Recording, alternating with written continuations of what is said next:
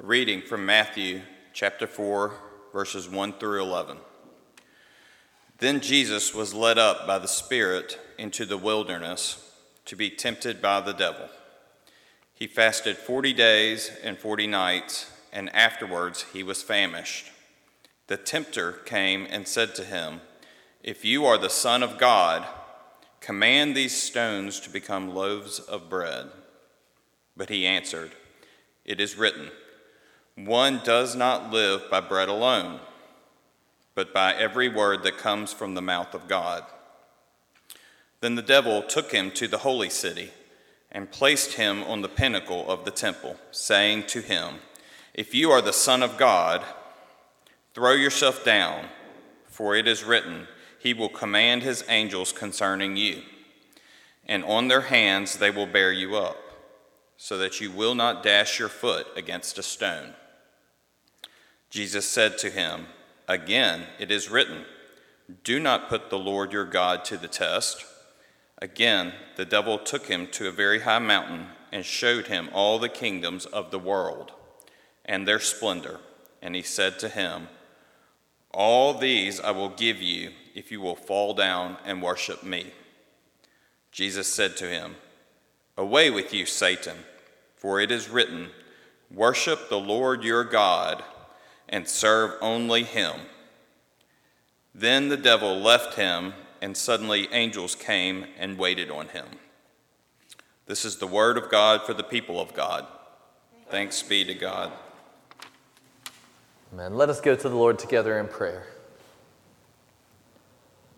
Holy God, as we come before you, draw us nearer to you. As we seek your face this morning in worship and in word, draw us nearer to you. As we seek to do your will when we leave this place, draw us nearer to you. In this time, may the words of my mouth and the meditations of all of our hearts on your words be good and pleasing and acceptable to you, O God, our strength and Redeemer. Amen.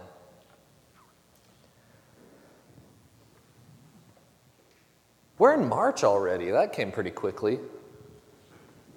More importantly, we're in the season of Lent.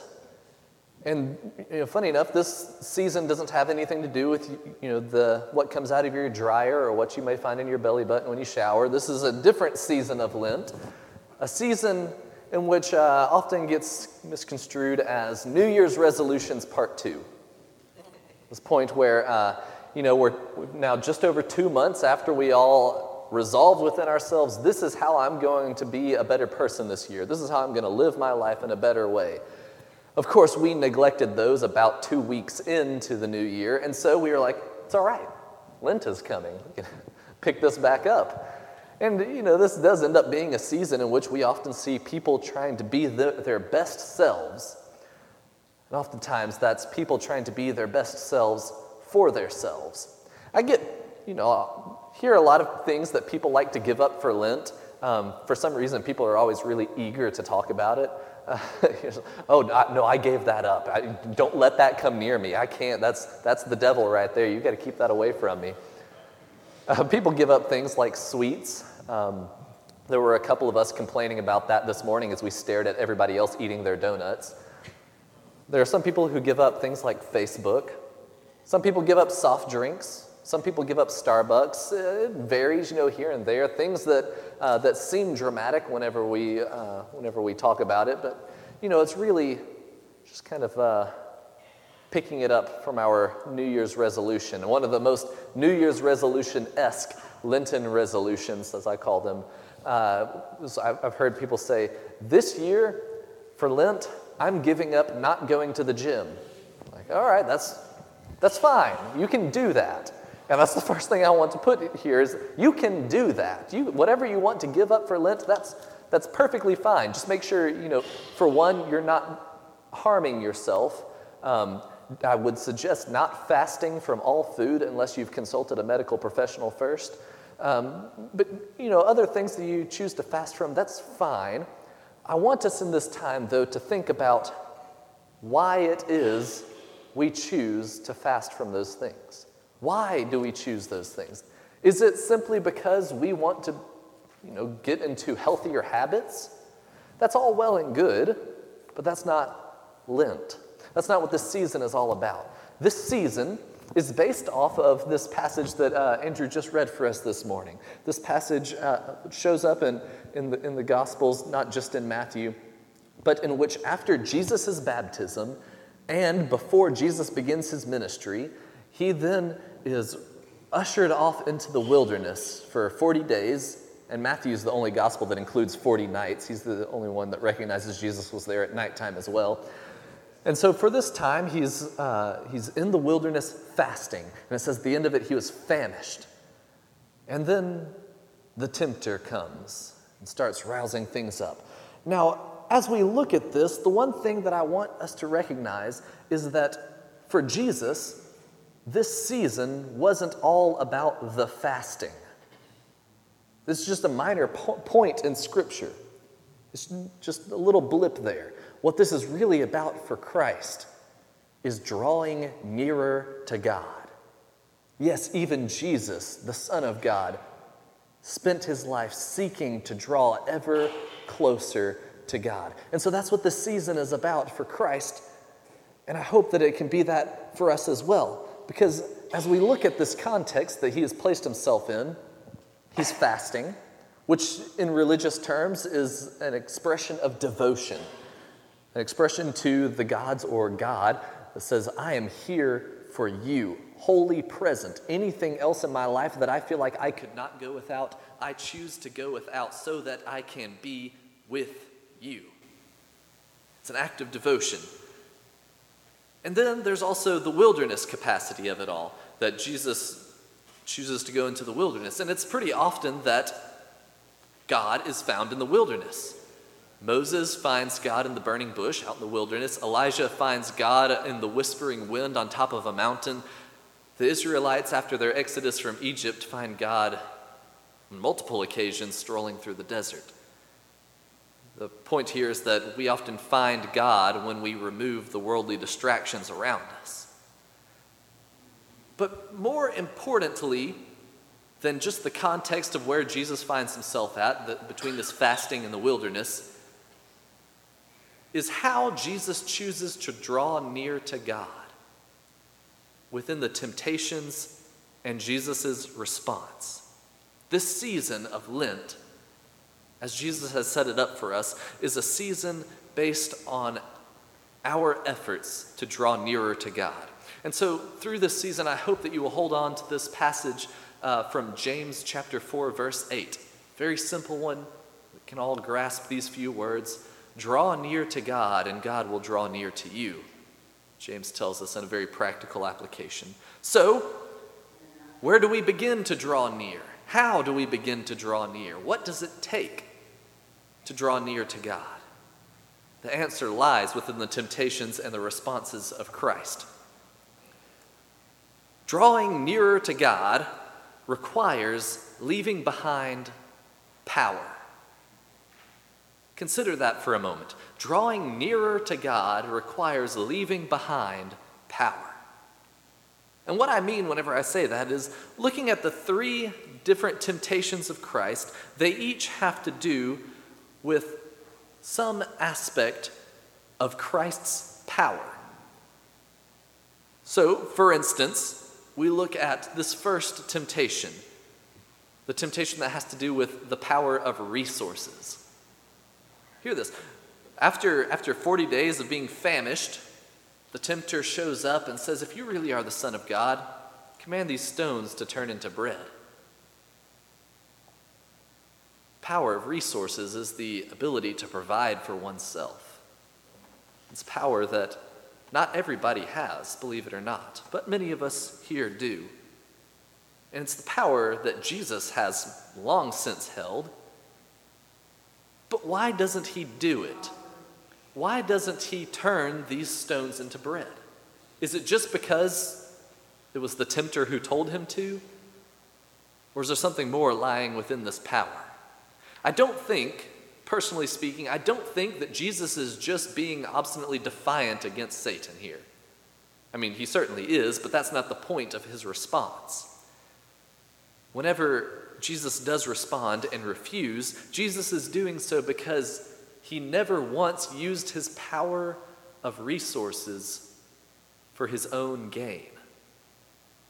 Look at his ministry. At every point along his ministry, every time he performs a miracle or is providing, it is always for others and never out of selfish ambition. Jesus is always doing for someone else out of his own power.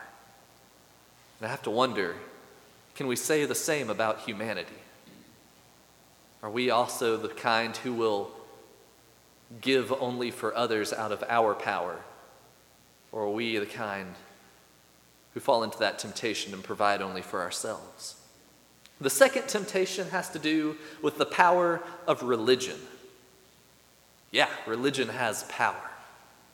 You can see that all across the globe, not just in Christianity, but in nearly every world religion. There's some amount of power that religion holds. And Satan knows this power and uses this power against Jesus. You might have noticed after the first temptation, Jesus quotes scripture to Satan. And so Satan returns with the second temptation by quoting scripture to Jesus. They arrive at the pinnacle of the temple, this high place, and Satan says, if you really are the Son of God, throw yourself down from this place. For it is written, Satan says, for it is written that he will command his angels concerning you, and on their hands they will bear you up so that you will not dash your foot against the stone. Can you believe Satan would quote scripture? Satan knows scripture. But the thing is that the scripture is being taken out of context. This is actually scripture. This comes from Psalm 91, verses 11 and 12. You could turn there now and find this exact same quotation that Satan uses against Jesus, but you'll find that it's taken out of context. This whole helping thing, this whole God will command his angels to lift you up and your foot will not dash against the stone, it's not exactly how that works. I don't know if you've ever tried out the fundamental aspects of our universe, but typically if you are on a high place, 9 times out of 10, gravity is going to work. No, wait, that's 10 times out of 10. Gravity always works. You will find yourself on the ground at some point afterwards. What comes up must always come down. And so this whole promise that lies within Psalm 91 is taken out of context. Not that you will be rescued from every harm if you just have faith in God, because we know bad things still happen to good people. And consequences still happen to those who make choices. No, Satan's using this out of context. Using scripture out of context. Can you imagine that people would do that? But using scripture out of context to call Jesus out and to try to get him to oblige to his own will, because religion has power. I wonder, how often do we see people using scripture out of context to belittle or attack others, or to perpetuate their own agenda, even to push their own feelings about some people in some direction? Yes, the power of religion is very evident whenever we start using scripture out of context. But the difference here in why Jesus does not oblige the devil is because within the power of religion, Jesus never once uses his own power, his own authority as a religious leader, nor uses the sacred words of the Torah to belittle or tear down another individual. No, he only uses these sacred words to uplift others, to speak love into life. The power of religion is real and is meant, as Jesus does so, to lift up people, not to tear down. The third temptation of Christ has to do with the power of political leadership. Satan takes Jesus up onto this mountaintop and shows him all the kingdoms of the world. It's got to be a very high mountain, and they must have had some very impressive binoculars. But there they are, glancing at all of the kingdoms of the world. And Satan says, if you just bow down and worship me, I will give you all of these kingdoms. Now, political power is the most volatile of all powers because it deals with how people lead other people. If Jesus would have only said yes, think about this for a moment. If Jesus would have only said yes to this temptation, all of humanity would have known about Christ in an instant.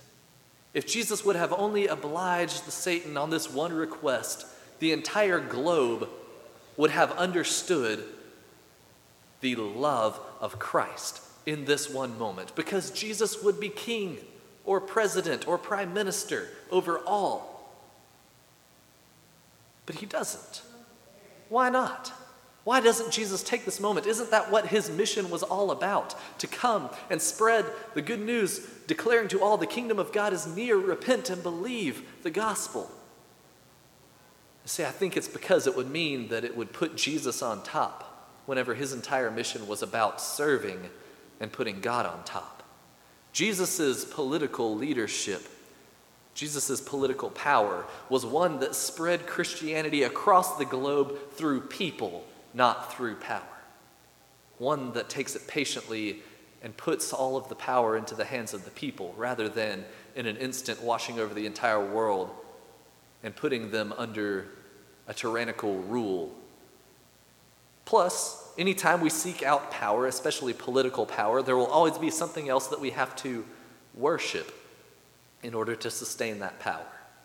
Whether that be our money, our fame, our status, our ego, even our own power, we would have to worship that in order to sustain our power. Look at just about anybody in political leadership today. Power, political power, comes at this cost of worship, and Jesus declares that such worship is only fit for God. And so what Matthew gives us a glimpse into through the story of Jesus' 40 days in the wilderness is the way in which Jesus draws near to God by refusing power. When Jesus is tempted, the devil even taunts him saying, if you really are the Son of God. In other words, the devil has in mind what the Son of God is supposed to look like. And I think we often have that same temptation to believe we say who the Son of God should look like. For example, with the power of resources, we often say of Jesus, if Jesus would just perform this miracle, then I could focus all of my attention on my faith and spreading the gospel. Or with the power of religion, if those people would just listen to the word of God, then we wouldn't have all of these problems. Or with the power of political leadership, if Jesus were only president, my. If Jesus were only president, then everything would be perfect. But here's the thing, the ways of the real Son of God are quite contrary to human nature. Jesus chooses humility every step of the way. Jesus chooses humility over power. To let go of power, even becoming completely human on earth rather than some demigod or holy God hovering above us all. Jesus demonstrates for us that the best, and I might even be so bold to say the only way to draw nearer to God is through humility, through rejecting power. So, I want to challenge each of us with a question this morning. It's a simple yes or no question. Do you want to draw near to God? I say it's a simple yes or no question, but whenever I first considered this, I thought to myself, well, it depends. What do I have to do? Not quite so simple, but for this season, that's what Lent is all about, drawing nearer to God. So if the answer is yes, if you can say, yes, I want to draw nearer to God, then I do want you to do something about it. If you were here for Ash Wednesday or heard the podcast from Ash Wednesday, then you know that my challenge for all people, not just those present, but all people, for the season of Lent is to draw nearer to God through doing one small act of random kindness every day. But here's the thing. Acts of random kindness, no matter how great or small, require that we give up some of our power to help someone else out by sacrificing either our time, our energy, or our resources for those who need our kindness. So every day this week, I hope that you will think of one way to show humility through kindness. Whether that be admitting you were wrong in a fight whenever you truly were wrong, because that's hard to do. Or maybe helping somebody carry their groceries whenever you don't have the time to help them carry their groceries. Maybe it's telling someone how much you appreciate them, despite how uncomfortable it is to bring that up to someone. Or maybe it's spending time with a person you might not want to spend time with, simply because it is kind to do so. Whatever it is, I want to challenge each and every one of us to leave this place in humility. So let us in this time prepare our hearts to go forth and share kindness with the world. Let us in this time draw nearer to God in our humility as we relinquish power. And let us pray.